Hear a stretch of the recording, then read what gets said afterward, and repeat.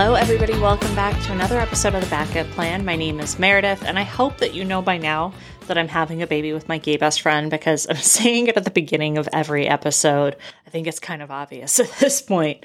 Exciting news. Michael is in the other room right now. That's right. He's here. We're freezing sperm tomorrow.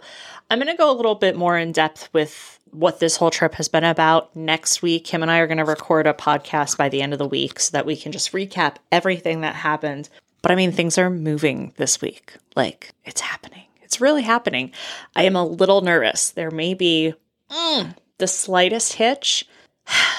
I have a bum foot, and I've had a bum foot for a long time. I did figure skating as a kid, and then I did Irish dancing as a kid. And also, just heredity, I have bad feet. I had bunion surgery in 2021, 2021, my dad died. 2022, I got the bunion surgery in like April or May. And it was amazing. I had Lapiplasty. If you have bunions, DM me because Lapiplasty is 100% the way to go. Like, the recovery time was very little. It's a surgery that corrects the issue rather than just cosmetically fixing it. I can't recommend it enough. And if you're in the Southern California area, Dr. Ebony Vincent in Orange County and Long Beach, chef's kiss. Perfect. Anyway, I had that done, but I also have a Morton's neuroma. This is turning into a foot podcast. I was hoping that the bunion surgery would correct the neuroma, as was my podiatrist, but it actually just shifted it to a place where it feels a hell of a lot worse. So I had something called cryosurgery on the foot. So this is now the third surgery I've had on this foot. And that was a needle directly into the nerve ending that froze it. And I had that done before I went to Europe with my mom, and I didn't think it worked. It's wearing off now, and I can tell you it did work because I am in terrible pain. And the idea of putting like another 30 pounds of pregnancy weight on top of this foot that I am limping on, literally 2-3 days ago is when this started wearing off. I've made an appointment with a podiatrist. We're going tomorrow before we go to the sperm freezing appointment. And thankfully, she has recently gone through IVF herself. And so I can go to her and be like, hi, I am at the precipice of doing this. Can we fit this nerve surgery in, and then I can do what I need to do? I might have to put IVF off a month, which I don't want to do. But if I do, it might push us into the Capricorn territory if the IVF takes. And that's something Michael and I are both pulling for. So I'll keep you guys up to date on that. I don't want it to get in the way, but it's also one of these things that I tried to get it taken care of before, but she went on maternity leave. And I was hoping the cryosurgery would be a more long-term fix.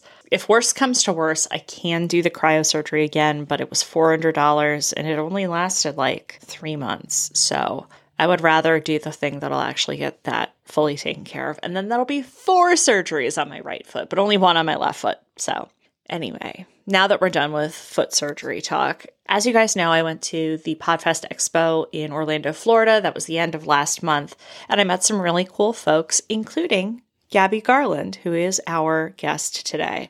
So she runs a podcast production company. She is an amazing person. She runs a course where she helps women get out of tough situations and kind of move into their next level, which I think is really great. You know, sometimes in addition to therapy, you need a little bit of a community to help you move into your next space. And that's what she does. And for all intents and purposes, man, she seems to be doing a really great job. And she's got personal experience because she found herself in a tough place.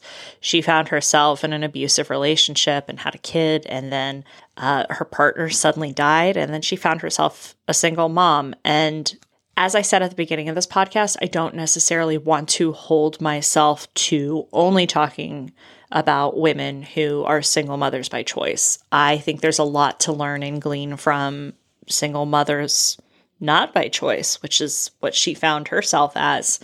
And she really built a community for her daughter, and her daughter is an absolute rock star. Like, I can't wait for you to hear her talk about her daughter and how wildly proud of her that she is, and also what a badass her daughter is. one of the reasons I wanted to talk to Gabi too was after being a single mother for 10 years, she put herself back out on the market and found exactly what she was looking for. And, you know, I've said time and time again, I'm happy. I don't necessarily need somebody to come along for the ride, but if I do decide that's something I want to hear from somebody who's done it pretty successfully. So enjoy that. It's an interesting story about like really determining exactly what you're looking for and going exactly for that. Gabi can be found online at gabi.garland on Instagram. Gabi's also got a podcast called the Resilient Heart Podcast, which yours truly may be on there soon, where she talks to people who have taken their traumatic journeys and found like a new way through, you know, which is kind of a little bit of what I'm doing here. So if you want to check her out online, probably the easiest way is to go to Instagram. She's gabi.garland, GABIGARLAND. She can spell. Anyway, thank you guys so much for listening this week, and see you next week with Michael. Gabi, I'm so glad you could be here. I'm so glad that we made this work. I'm so glad that we connected at PodFest. That was really fantastic. Me too. Before we get into it, give me a little introduction about who you are and what you do and what the joys of being a single mother when you were one. So I am a CEO of a company that is two parts. So one part is the healing components for women specifically. So it's all Reiki, hypnosis, NLP, soul work, and shadow work to really just help women step out of old stories and into their voice and into their power. And that turned into a podcast production company. So I ended up having a ton of clients that were, stepping out of that space and into another, and then they wanted to launch a podcast. And so we just ended up kind of going with it a little over 2 years ago. And so it's just been a pretty wild ride since, but I'm having an absolute blast. So I guess that's a blessing. What I really loved about the conversation that we had, I explained to you what this podcast was about, which was very strange at that convention, because a lot of times it's a pretty straightforward, like, oh, I have a podcast about, you know, coming through trauma, or, oh, I have a podcast about video games. And I was like, hi, so I do a podcast where I talk about cervical mucus and my own innards, and the looks on some of the faces, especially of the gentlemen, who none of them were awful. Like every single one of them was very sweet, but I could tell we're like processing the, like, how do I respond to this? I was smiling. Like, what am I supposed to say right now? Bless their hearts. But then when I started talking to you, you mentioned about how you've been a single mom in the past. You're happily married now. But what really resonated with me is part of the reason I started this podcast and started creating my own resources was because I couldn't find anything out there that was what I was looking for. And a lot of the single mother by choice stuff felt exclusionary of like a situation that you found yourself in. And I was like, I can learn so much from you as well. So whatever you're willing to share from your own story, by all means. Yeah. Really, it's kind of a wild story. So I met her father when I was really young. We actually met in an AOL chat room way back in the day. So yeah, I was actually working for AOL at the time. I was in one of the break rooms just hanging out. You know, it's like you just hop into a chat room, like an 18-year-old female wants to chat, whatever. Yeah. Super safe, super safe.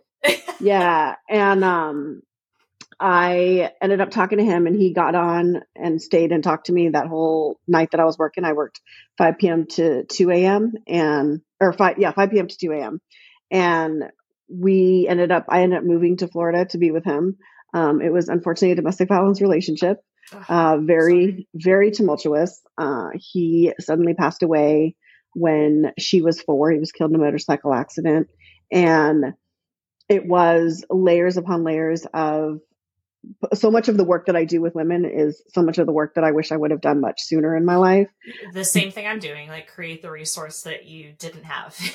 Yeah, absolutely. And when he passed away, it was one part guilt because, you know, if you've ever been in a domestic violence relationship or an abusive relationship in any capacity, peace is something that you don't really get to experience. And so I remember many, many, many nights praying for peace. And when he passed, then I felt awful, like I had, you know, like I asked for peace and then he died. And so this is my fault. And so there was all these layers, and I didn't really have, you know, the emotional intelligence back then at 25 when he died to unpack all of those layers and suitcases that I had carried with me because of that relationship. But there was something that was really beautiful about it is I was really young when I had my daughter. I was 21. She was born a month after my 21st birthday. Wow. And so we literally got to grow up together. And, through this whole process of me healing and growing and changing and evolving, we've had some really tough conversations about the things that we went through together, but kind of sharing with her some of my guilt for the ways that I was not a great mother because I wasn't. I mean, I was struggling in trauma, financial insecurity. Like there was just layers upon layers of messy, some created by myself, and some of it was just kind of environmental based upon what I had gone through.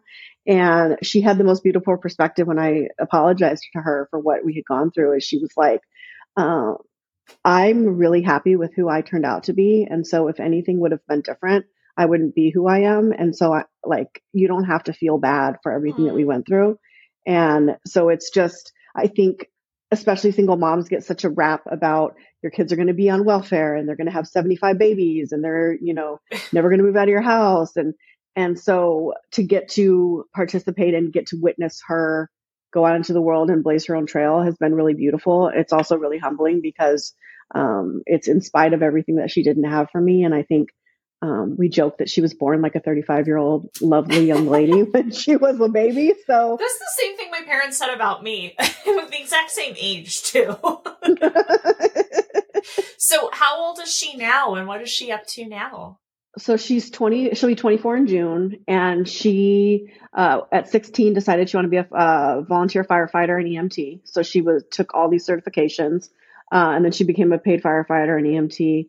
And then she did that from 16 to 20. And then at 20, she went into the police academy and, is now a police officer. She's training with the SWAT team and she's going to be one of the instructors for the, range for the shooting range for the academy. She's a literal badass. Like I raised an actual superhero. It's cool to watch it where I'm just like, oh my gosh, at 24, I was not like that. Like I was not. So yeah.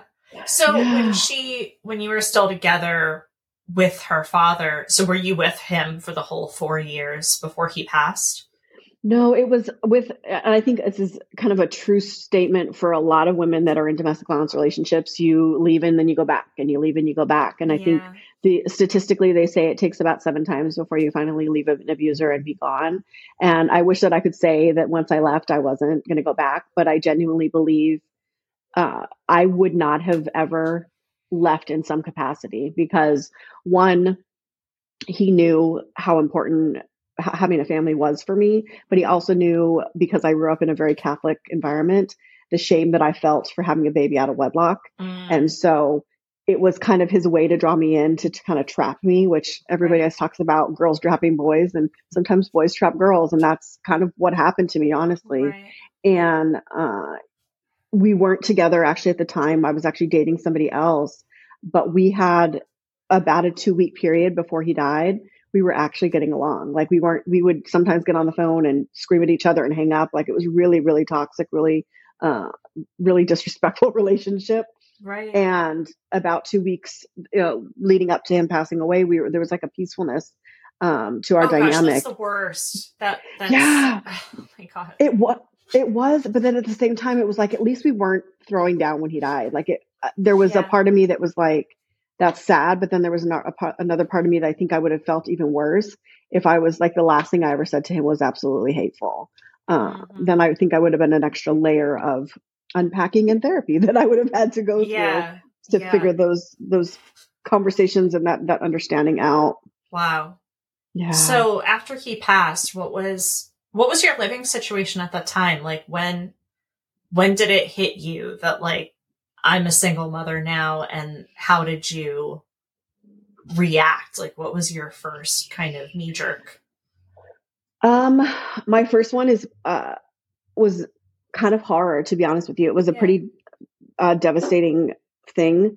I had already gone to bed, and I was actually living with my parents at the time, and he was out, and I had talked to him earlier that day, actually. We used to buy and sell cars from auction when we were together. And so he was picking up a motorcycle, and he was going to drop it off at one of the storages, and then someone was going to come purchase it. And he was hit when he was on the motorcycle and actually died shortly after. It wasn't anything. It was like, go to see him. And the thing that I think was the hardest about it, and it was trying to understand, was I needed to see that he was actually dead. I know that probably sounds super morbid, but when you have been manipulated and gaslit and abused and tortured, like, I mean, it was really like he was a very not kind man. And when he passed away, my daughter and I flew to Florida for his funeral. And I didn't let her see him because the terms of the accident, he did not look like himself in the face. But his hands will always stand out to me because his hands were so big and so strong. And it was one of those, like, I needed to see that for me to know that I was really at peace at that point. Like, he was gone. We weren't going to be, running anymore. We weren't going to be hiding from him. We weren't going to be having to go back and forth to court. So it was a lot. I don't think that I understood until much later all the emotions that were kind of wrapped up in those years spent with him. Yeah, that's absolutely wild. So, I mean, at least you were with your family, and you had a place that you didn't have to worry about switching locations or anything like that. So at least you had that. But how long would you say that you really felt and were a single mother? Because I know you're happily married now. So when did you meet your husband now? So my daughter was 2014 when we met. So she was 14. And so she was already, like, you know, like I said, she was already a grown woman. Yeah. But we actually met online, and he didn't even meet her till about a year and a half after we met. I was just very, like, guarded when it came to her, as far as, it wasn't because I was worried about him specifically, but it's just, I think a lot of times single moms will, because we want to be with somebody. I made this mistake myself where it's like, you know, nobody wants to be lonely. Nobody wants to feel like they don't have anybody who loves them or to come home to. And too often, especially for single moms, especially when you go through any type of domestic violence or an abusive or just an unhealthy relationship, you end up getting these unhealthy attachments to people, and to you miss a lot of red flags, and you know, it's just like, just because I want someone to love me, I'm surrendering so much of what I need to be mindful of. And I think the sad part of it was, one, I made it take longer for me to get better and be happy. But two, at 4, it wasn't really that different when he died, because he wasn't allowed to keep her by himself. We didn't, you know, there was like the trade-offs of her was through my father. And so it was very distanced. And so I did that by design, just for her protection. And then when he died, it was like, okay, well, it was still really difficult to obviously tell your child that her father is dead, because she's 4 and she understands. But she also later, we had conversations about things that she actually saw, and I understood so much more of what I thought I had shielded her from that she actually experienced. And so it was, you know, it's peace. It really is peace. And people are always like, oh, he's dead. And I'm like, no. Like, that is God's protection. That is God's blessing, because it was a really hard, many years with him. Yeah. So for, you know, when you say that you wanted to protect her and that you didn't want to give up a piece of yourself, like, I totally get that. Please excuse my cat. He's very interested in the conversation as well. I keep very gently pushing him this way, but he just really wants to get in the camera. How long did it take for you? Was dating a priority? Was meeting somebody a priority? And if so, when did that become a priority? I dated a little bit, but I also understood fairly quickly that my version of what a relationship was supposed to look like was clearly not what normal behavior was. I didn't understand, like, to give you an example, because I had been so used to literally physically getting into fistfights with this man. if like I was dating somebody, the guy that I was dating when he actually passed away, if he would do something that would irritate me, I would literally just backhand him. Ooh. And it was just a natural reaction. It was just like a reflex. And I remember one night he pulled me aside and he was like, and I did that. And he like grabbed both my hands. He's like, people don't do this. And I was like, what are you talking about? I'm not doing anything. He was like, people don't smack other people when they don't like what they say or their joke. He's like, that's not normal. And I was like, so I ended up going to anger management and trying to figure out initially like kind of what was even going on with me. So I was single. I had a couple relationships here and there, a couple really great guys that I met, and I would do everything in my humanly power to run them away, because if you know anything about trauma, when something is safe and you're used to chaos, then you create chaos in a safe environment, or you do what I did and I would just tuck tail and run. And so I think when you think about being a single mom, there's a protection piece that I feel like is essential for moms. You can't open up the newspaper and see a single mom that made a really great guy from work, and then she moves in with him because it's easier to have two people in the house and he can help with the child, and then they end up killing these babies.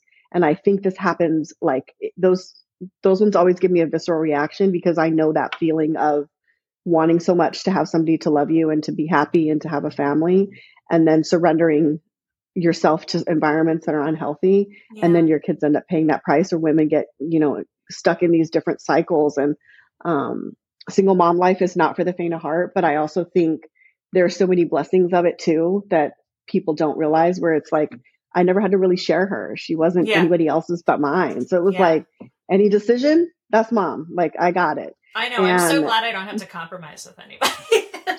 No. I mean, for me, obviously, I'm coming from a place of extreme privilege of, being able to do this because it's my choice, and because, I have the support of my mother ready to go, and I have the support of my friend ready to donate and everything. So I'm so, so, so blessed, incredibly blessed.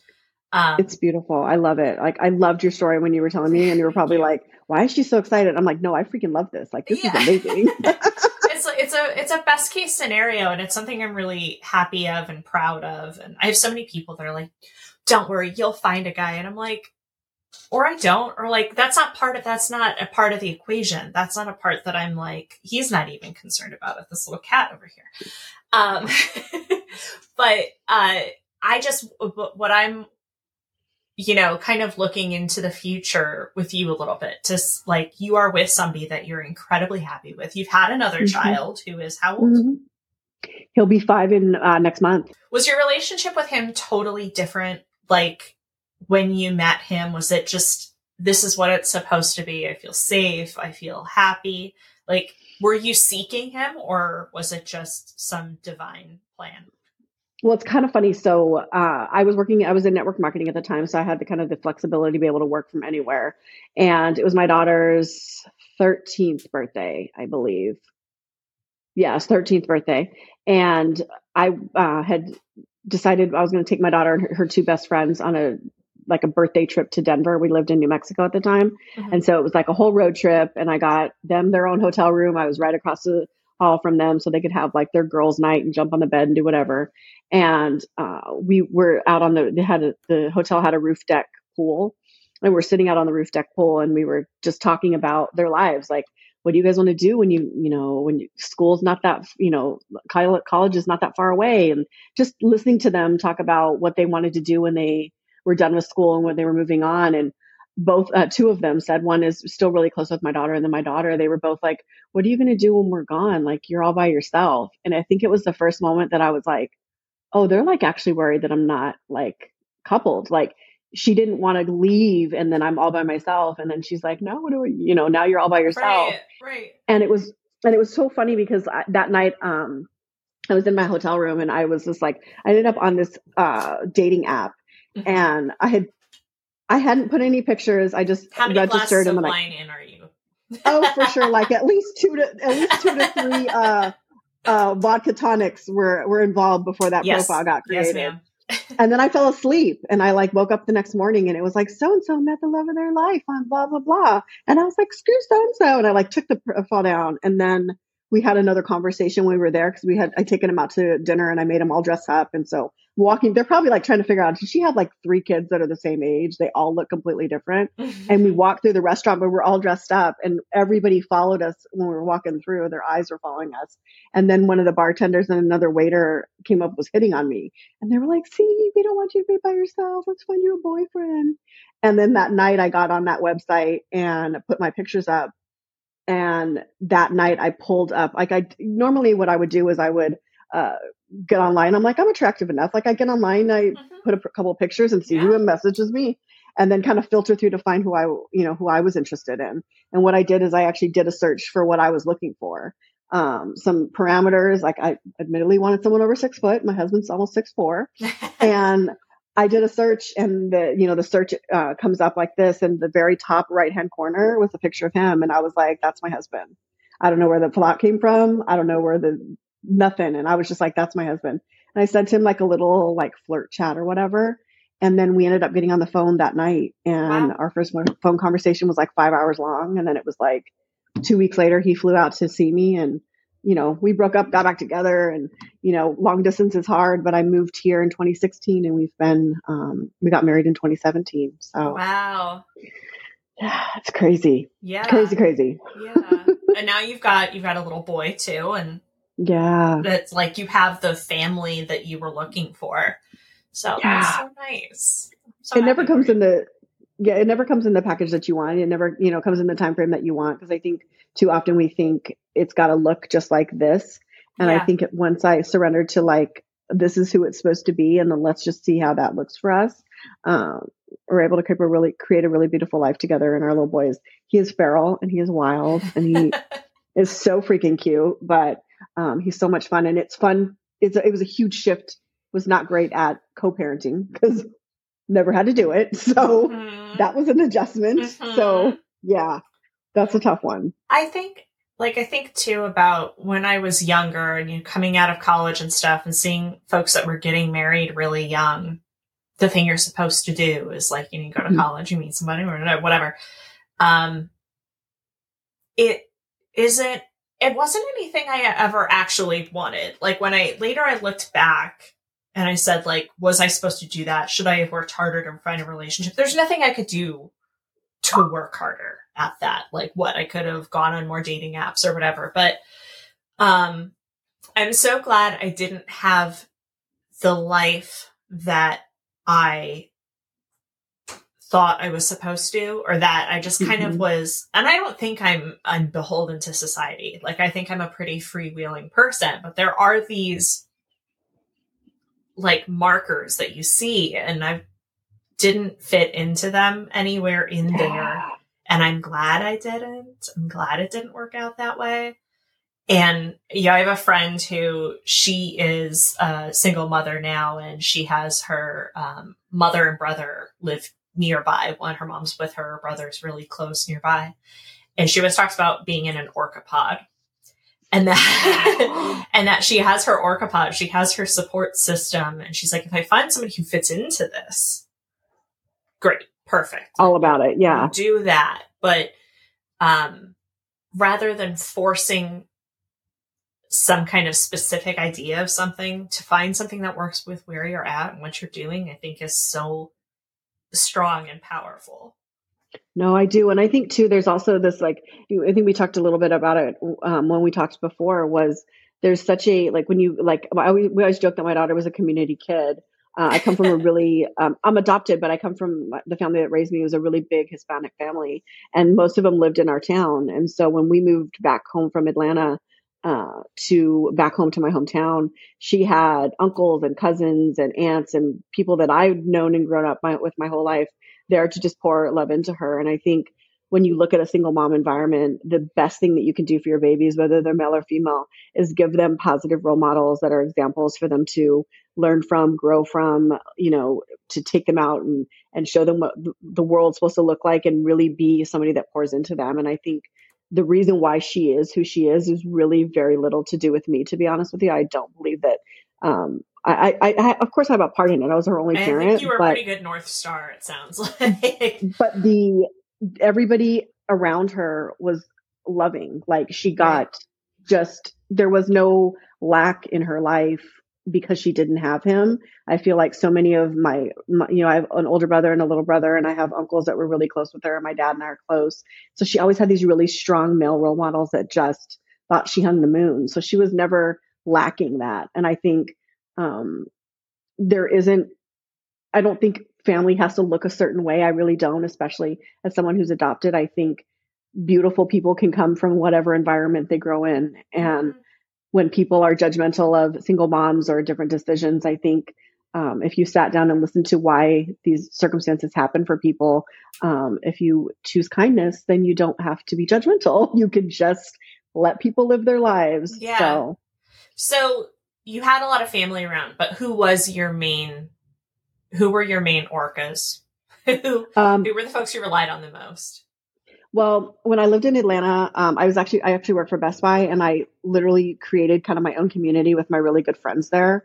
So that was our Orca community back then. I Mhm. was probably one of the older ones. I was the only one that had kids, but like my guy friends would literally go like, "Oh, you're working late," so like they'd take her to the mall. They're like, "She's better than a puppy." I met so many girls, and I was like, "I'm hanging out with my friend's little daughter and taking her for ice cream."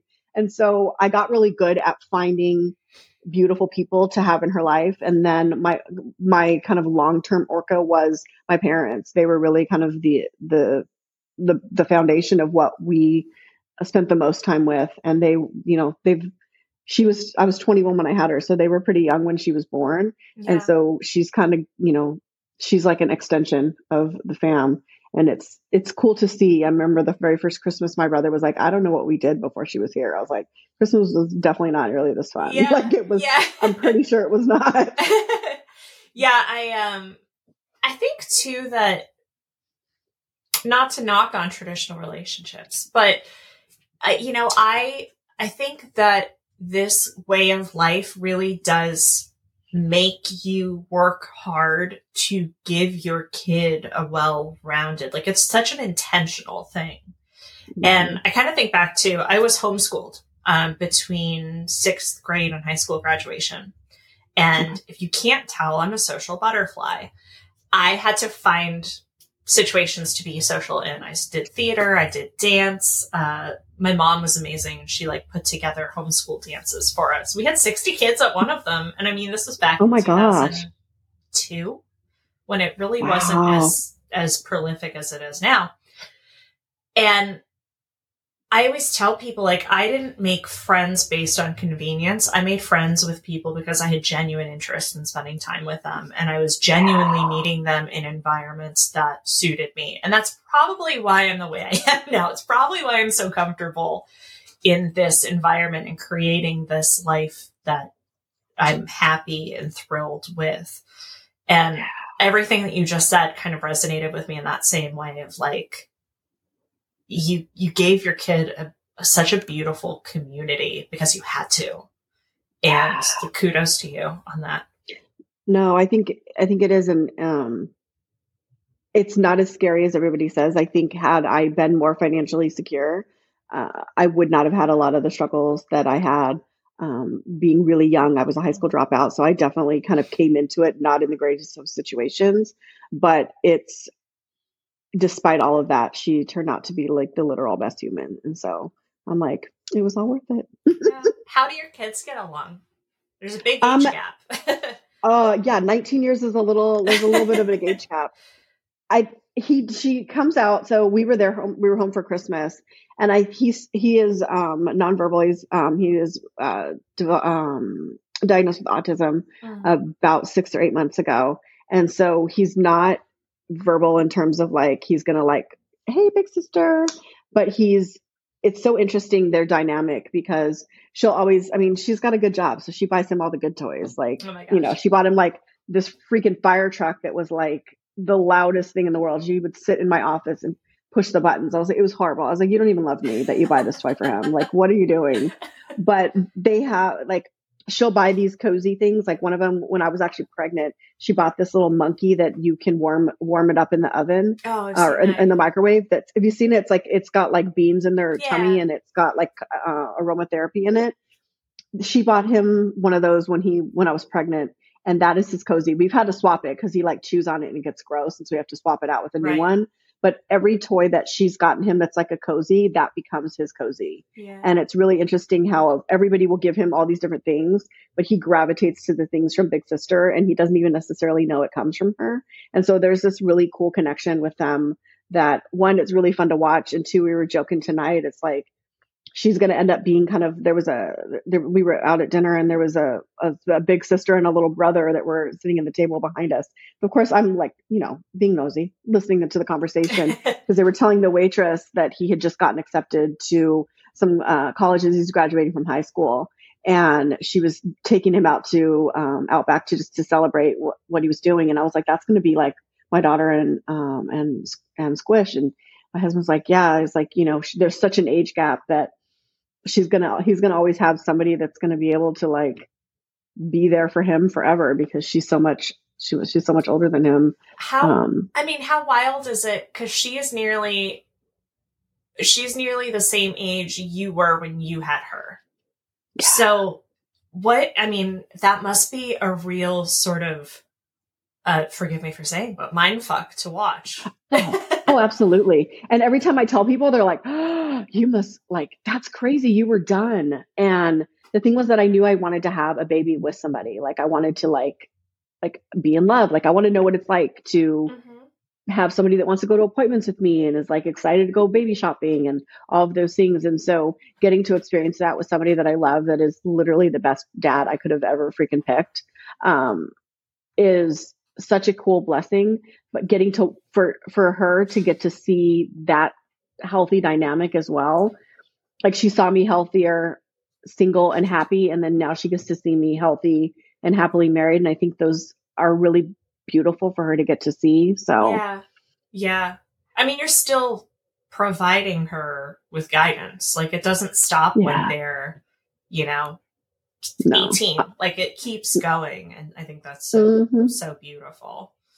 I'm like changing diapers and giving like, career life decisions to like 24-year-old, almost 23, 24-year-old. It is absolutely a mind fuck. But it's so much fun. And I'm such a different mom now than I was back then for her. Yeah. So it's cool to know I'm a better mom for everybody than I was back then. That's how we are as humans, though. We keep hopefully growing and enhancing. Yes, that's the goal. Yeah. We hope. When did you have a period of time when she was growing up where you looked and you saw her, and maybe you never had this moment, but did you ever have like a light bulb moment where you were like, she's going to be okay? Yeah. There was a couple different moments. So this was like 7th grade, and we had just gotten over like some bully situations at school. And she was the bully, so we had to deal with that. But it was really also, I was literally telling a girlfriend about this today. Like, part of what I learned at that time is she was learning from me how to behave, and how I was behaving was not attractive. And so she was learning that. And so, one, it was a gut check for me to get myself together. And two, it was an opportunity for us to sit down and talk through why that behavior is there. And then, now I forgot the question that you asked me. When did you see that this was a success story, that she was? So like shortly after that, there was a little girl that was getting bullied on Facebook, and she messaged her directly, and she was like, hey, I just wanted to tell you, like, not everybody hates you. Like, if you want somebody to sit with, like, I'll sit with you. Like, I got to see here's where we're messing up. Here's where I'm messing up. Here's where I need to adjust my behavior. Here's you adjust your behavior. And then here's how we need to behave. And then getting to watch the application of it. Yeah. And she was like, oh, wow. And there was that one was a big moment. And then there was another one where she was in high school, and she wanted to apply for this position, this role in the play. It was like the lead in one of the plays. And I guess some of the bigger roles, they're like, you have to be in there for a certain amount of time or you got to kind of pay your dues. And she was literally perfect for this role. And we had gone out to dinner with my dad and we were sitting there and she was like, I really want whatever the role is. I can't remember the name of the role. And she was like, I want to ask her. And I was like, well, do it. And she was like, but what if she says no? I was like, what if she says no? But what if she says yes? Yeah. And she did it. And it was like that, I feel like kind of unlocked for her. Like, it's okay if it doesn't work out, but if you want something, you got to at least get yourself in there and see what happens. And I joke that I made her a little too fearless because she's a cop and SWAT and all of the things. Oh, yeah. But it's, the world is not kind and the world is, kind of a rough place to be. And so she's very solid. And there's one I actually will tell you because this was literally just recently. Uh-huh. So she graduated from the academy and I flew home. It was during COVID. So they had like a big COVID outbreak at the graduation. So it wasn't like the full production. Yeah. But I had flown home and I was taking her to this really beautiful speakeasy steakhouse that we love. And we took an Uber over there so we could both have some drinks because she's old enough to drink, which is still weird. And we got back to her house and she lives in this really cute little 2-bedroom, 1-bathroom house. And we weren't in the house 15 minutes. We had gotten changed and I was walking into the bedroom I was staying in, and she brings in this tomahawk and she's like, here, just keep this by your bed. Cause New Mexico's kind of crazy. And I was like, okay, that's random. And so I put it by the bed and then she went across to her room and I'm laying there and I hear just pop, pop, pop, pop, pop. You just heard like a whole series of gunshots. And I was like, and it was close. And I remember thinking, holy shit. And she comes in like, and I'm like, I could feel my adrenaline going because it was that close. And she walks and she's like, okay, Mom. She's like, I don't know where those are coming from. Can you go ahead and turn the kitchen light off? Like, this is literally the tone she's talking to me in. She turns on her radio and she logs into the system to see where the shots were at. Right. Got her gun, loaded it, gave me the other gun. And I'm just sitting here like, I am a grown mom. And she was so chill. And I'm like, even in this environment, she's going to be okay because I literally got to see her tone, demeanor, all of it, absolute calm, just hearing all these gunshots. And I was like, okay, she's going to be okay. Like, oh my gosh, she's going to be okay, which was terrifying for me. I'm like, oh my God, like I'm freaking out. And she was maybe like, rent somewhere else. Yeah. I'm like, seriously. And New Mexico, unfortunately, is got a lot of bad pockets. It's a pretty high crime city, but she loves what she does and she's really good at it. So I just gotta be supportive and cheer her on. Right. So you live pretty far away now because you're in Virginia. Yeah. Yeah. I just literally just got off the phone with her. She's coming out here to go see a comedy concert in April. So I'll get to see her soon. Yeah. How often do you guys see each other or how often are you traveling? At least 3 to 4 times a year. Okay. During COVID, we didn't get to because she was actually a first responder at the time. And with a little brother that has a heart condition, we literally didn't see each other for about 2.5 years, which was absolutely brutal. Yeah, that one broke me pretty much. That was really, really hard. Obviously thank her on behalf of everybody. Like that's like absolutely wonderful what she's doing, what she's done and given. Yeah. Cool. As I draw this into a close here, I've given you my story, you know where I'm at. We had a lot of time to talk in between panels, but do you have any advice? Like, what should I be prepared for? I'm starting IVF. This next cycle is when I will start preparing for it. So it's coming up. I'm going to be like in your DMs, be like, oh my gosh, what's going on? I want all the tea. Yeah. And Michael, is it a boy or a girl so that I can send you a picture or get you guys a gift? If it's a girl, it's going to be something sparkly. Just full disclosure. That's how I roll. If it's a boy, it should be something sparkly too. I'm not objecting to that either. Michael is coming, on Sunday and he's going to be freezing. So that's so exciting. So yeah, I'm here for any advice anybody has to give. I think the thing of almost 24 years of being a mom and doing a lot of things really well and doing things horribly wrong in other situations, I think the most beautiful gift you can give them is honesty, because I think, and honesty not in like an oversharing aspect, but apology and honesty, because I think too often as parents, it's always the do as I say, not as I do, or, just because I said so. Like, they're going to learn from what you do, not what you tell them. Right. And so anytime she was doing something that was difficult, like it was literally a moment where I had to sit with myself and go, okay, what am I mirroring that I'm getting to see back from my behavior? And especially in babies, like the more peaceful you are, the more happy you are, like there is just an environment that grows for them that you can't replicate that. And being able to, one of the things my daughter's always like, you always like, it doesn't matter what she's doing, doesn't matter where she's at, doesn't matter what she looks like. I'm just like, you're the most beautiful, you're the most smart, you're the most, because the world will do enough to tell them that they're not. And so I think one of the things that I did really well was build her up to the point that no one was going to be able to break her. And she knew who she was. She was strong in her beliefs, and she was really, she knew that serving others and being a good person was important. Right. And so I think as a mom, whatever you do, everything has to be around how do I raise the best human that I can, and put them around all different types of people. Mm-hmm. The array of people that she has grown up with from me, from the LGBTQ community to every race under the sun. And so she's never looked at the world without that lens. And so and I think every single person that was different from who we were poured something a little different into her. And I think that's such a beautiful blessing for them. And I think it's just freaking have fun. I think the two, it's cool to get to do this now.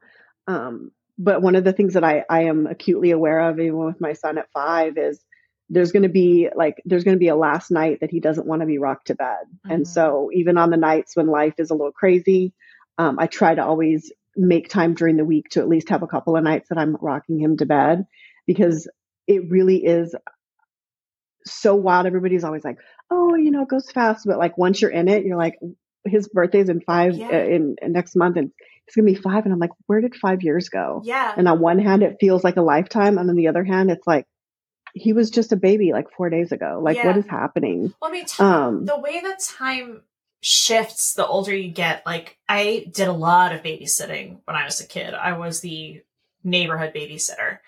And those kids just felt like babies forever. And I remember getting kind of like burnt out on like the laying on the floor and playing with toys, and like how long does it take to get them to sleep? And it all seemed to be like such a permanent spot. It was like they are children who don't want to go to bed, and that's who they are, and that's where we're at. And like that same baby now she's out of college. I don't know where she's at. I don't want to look up online because it's kind of horrifying to know that she's that old now. But, my nephew was born during COVID, and he is turning 4 this year in just a few months. And I love spending time with my nephew and doing the absolute most mundane things. And I know it's like I have the luxury of just being around him when he's fun and not when he's throwing his tantrum. Yeah, you're like, oh, have your kid back.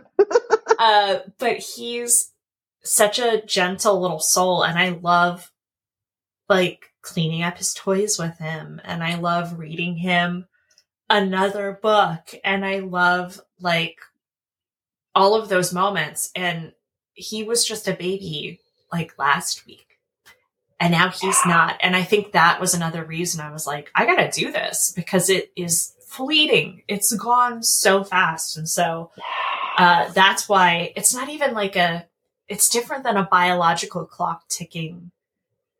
I mean, I guess it is, but it's just ticking in a way I didn't expect. So no, I get it. And I can totally resonate with the thought of like getting married wasn't really my thing. Like I was like you, I was like, I want to have like 9 babies and live in Parkwood. That's like I told my parents. My dad was like, well, where's your husband? I was like, oh, I'm not going to have a husband. He was like mortified, absolutely mortified. So I think being a mom is literally, of all the things I get to do, and I love being a CEO, I love owning a company, I love having a whole team, but being a mom is like, there's nothing like it. And I think, it's not everybody's path, but when you know that it's your path, like it is, there's nothing to explain the moment that you get to see your baby. And like the minute you like, your heart will just melt into a puddle, and I don't think it ever goes back. Like I think it's just, it just lives outside of your body. if you are called to it, you should do it. And if you're not called to it, you shouldn't do it. I think that's the flip side of that coin. Because I've seen a lot of people who don't want to be parents who are, and it's troubling. So I think that is just as important a story as to say, like, if you don't want to do it, that's okay. Because there are people who do, and we'll raise the good ones. Well, before you go, what would you like to plug? What do you do? Where can people find you? The easiest place to find me is either Instagram or Facebook. All same name, Gabi Garland, Gabi Garland. So like I said, I do own a podcast production company. I do have a me-season program, which is literally the 6-month framework that got me from a girl that was fighting in the bars, being messy, getting drunk, being really embarrassing in public and in private, to somebody that is really happy, really confident, and really whole as a human. And so I'm really excited about that program. I have a group that's going right now. The next one starts actually in March. And podcast production. The thing that I don't think I knew, and I know you probably can resonate with this too, is there is so much peace to being able to just own your story and stand in it. And I think too often as women, if our story doesn't look like what it's supposed to look like, people look at us a certain type of way. And so getting to help women create beautiful podcasts that are able to let them share their story, their expertise, and all the things that they do in the world is such a huge blessing. And my team and I love it. And so even if it's just getting on some of the podcasts, like I tell people, like of all the things I've ever done in my life, and I've had a pretty cool career, being a podcast producer and getting to do the work that I do with women is like, it's everything. It's a gift to get to do what I get to do. Good for you. Yeah, I love that. Well, thank you so much, Gabi, for joining. And no, thank you. Everybody, check out your shit. Thank you, lady. It was great to talk to you. The Backup Plan is created, produced, and hosted by me, Meredith Kate. Julian Hagans is my co-producer. You can find us on social media at Backup Plan Pod. The best place to get updates is to sign up for our newsletter at backupplanpod.com, where we also post all episodes, show notes, and transcripts. Thank you for listening.